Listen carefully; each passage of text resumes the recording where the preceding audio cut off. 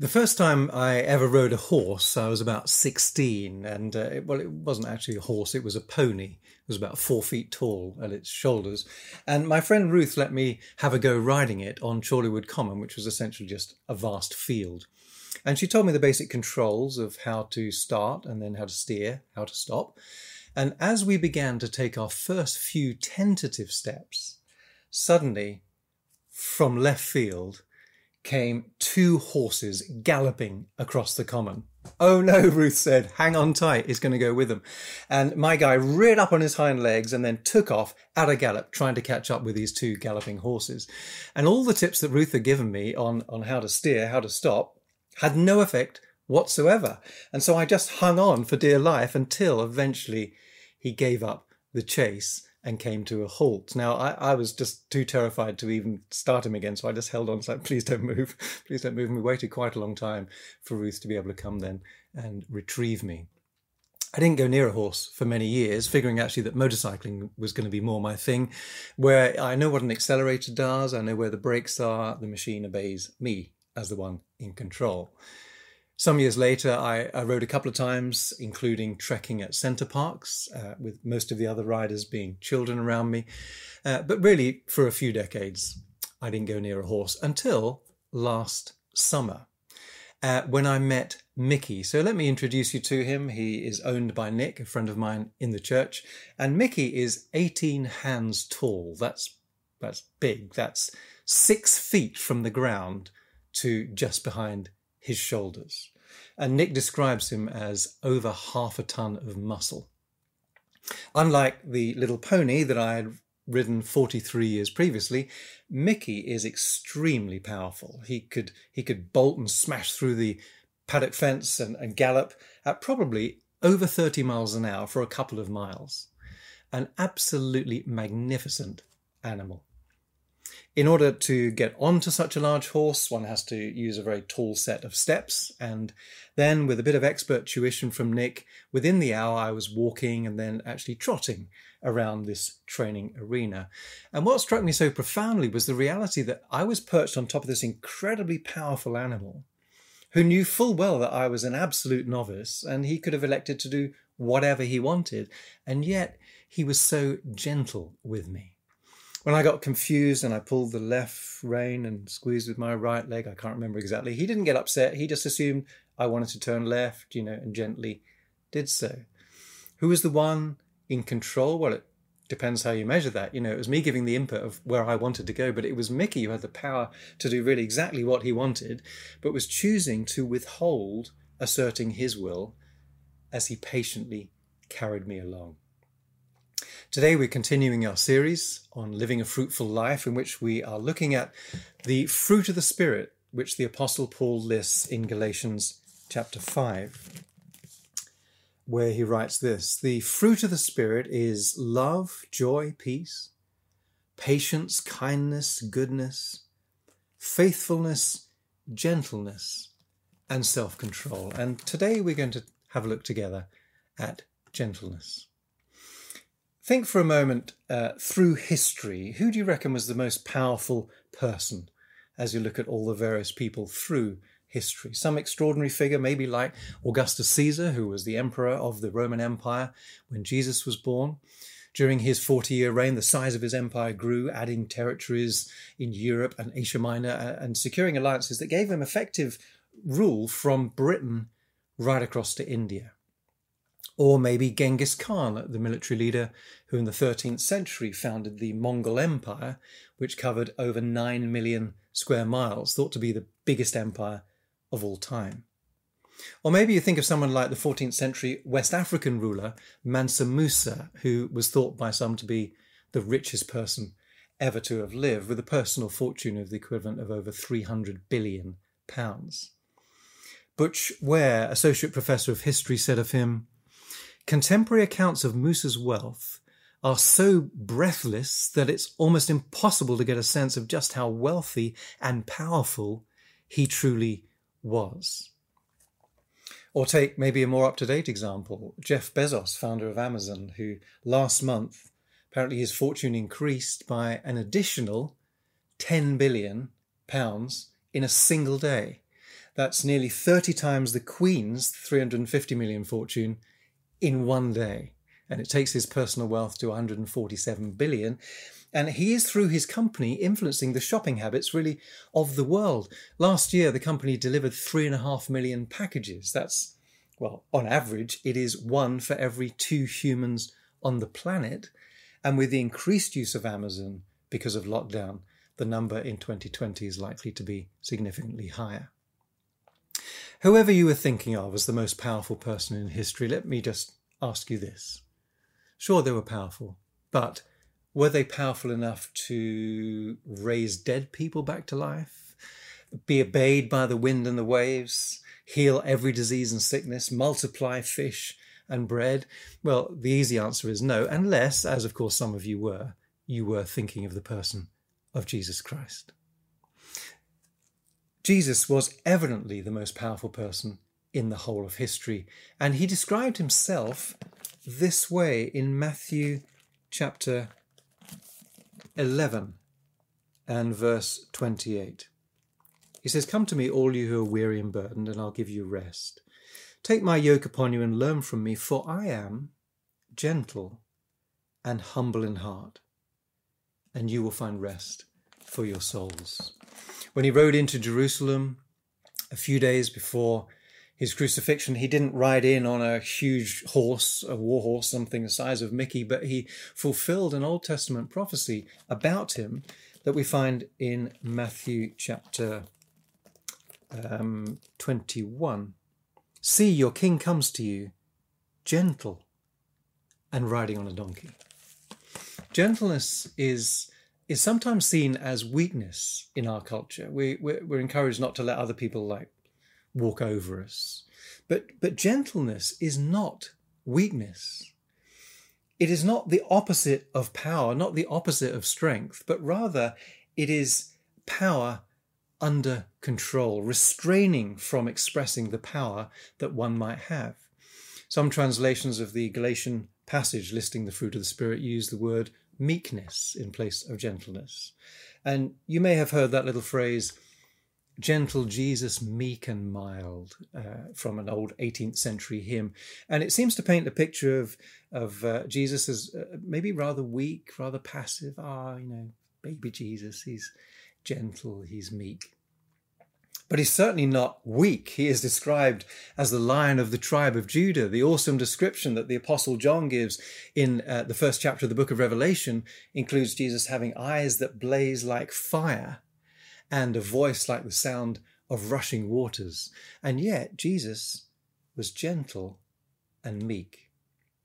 In fact, that Greek word used in Galatians 5, protas, which is translated meekness or gentleness, has a very specific meaning. In fact, to Paul's readers, they would have understood it to mean power under control, conjuring up for them a picture of a wild horse which has been tamed.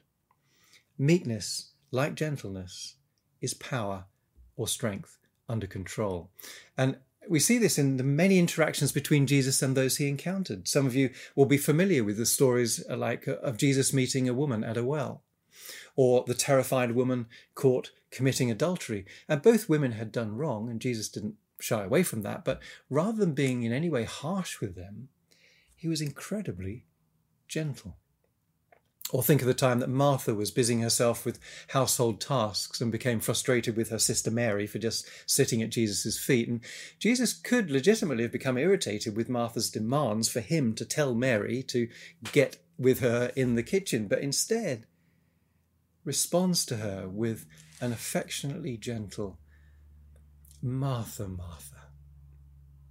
He uses a gentle tone and her name twice as a term of endearment. When the disciples were chastising blind Bartimaeus, who was shouting for Jesus' attention, he welcomed him and asked him, "What do you want me to do for you?" Probably in another tone, "What do you want me to do for you?" And then he healed him. And when the disciples were rebuking parents who were bringing their children to Jesus, Jesus said, "No, let the little children come to me." I can imagine them jumping on his knee and tugging at his clothing and him smiling and blessing them. And then rather than condemning or accusing those that the religious leaders at the time would have described as sinners, he was often found celebrating with them at their parties. The writer Dane Ortland said this of his gentleness: "The posture that is most natural to Jesus is not a pointing finger, but open arms. The point in saying that Jesus is lowly is that he is accessible.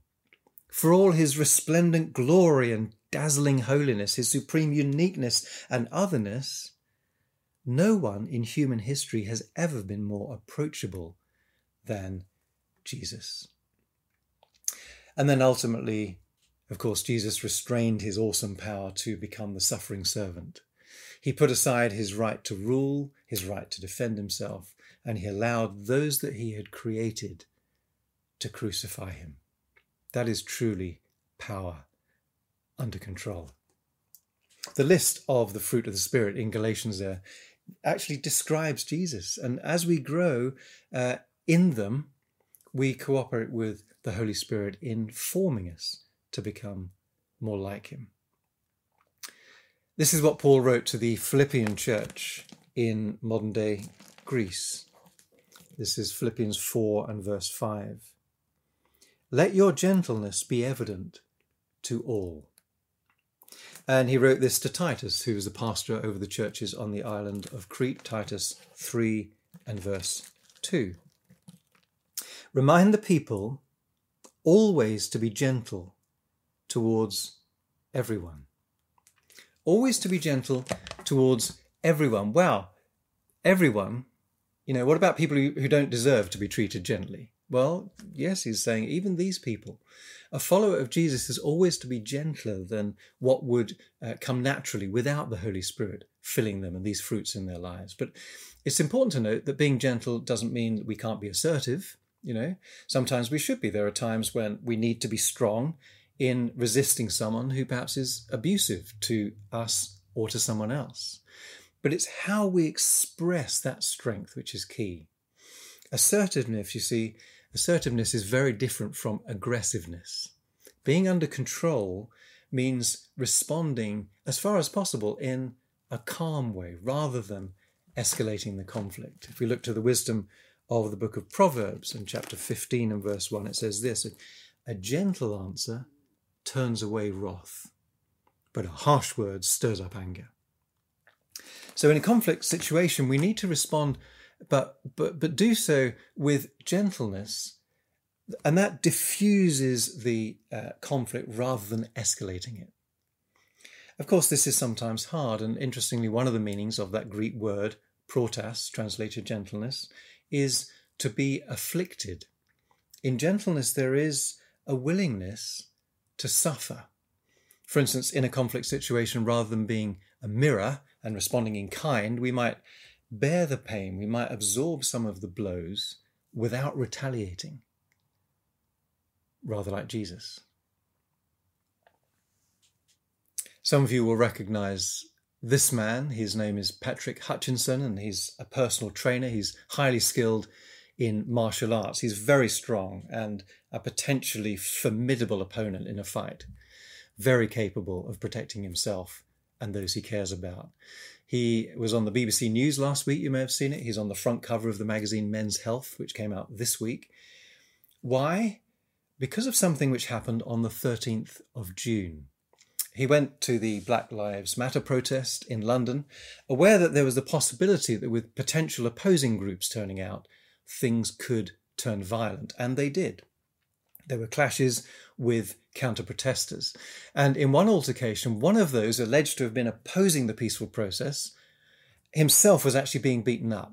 And Patrick spotted what was happening, and fearing for the man's life, he rushed in, he picked the man up, carrying him to safety.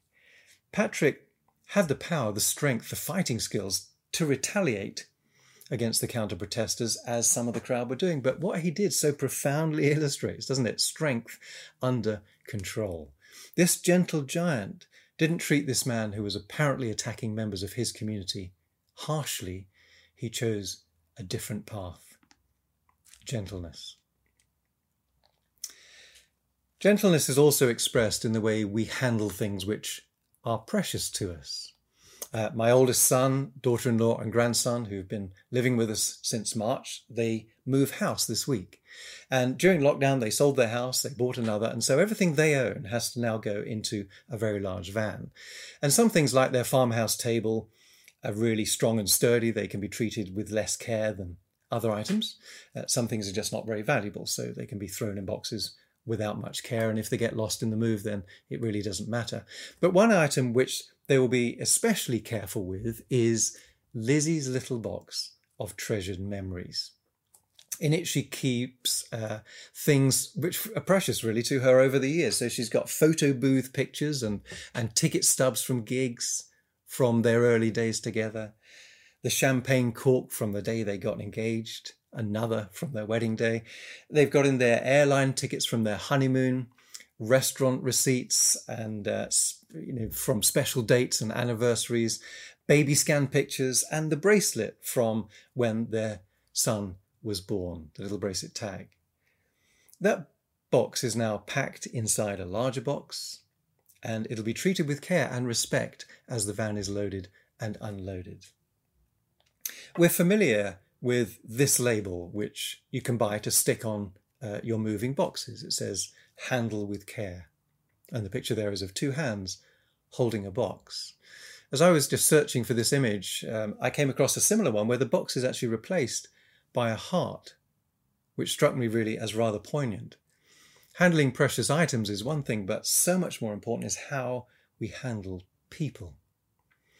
With our words and our attitudes, we can either wound people's hearts, or with our gentleness, we can protect them.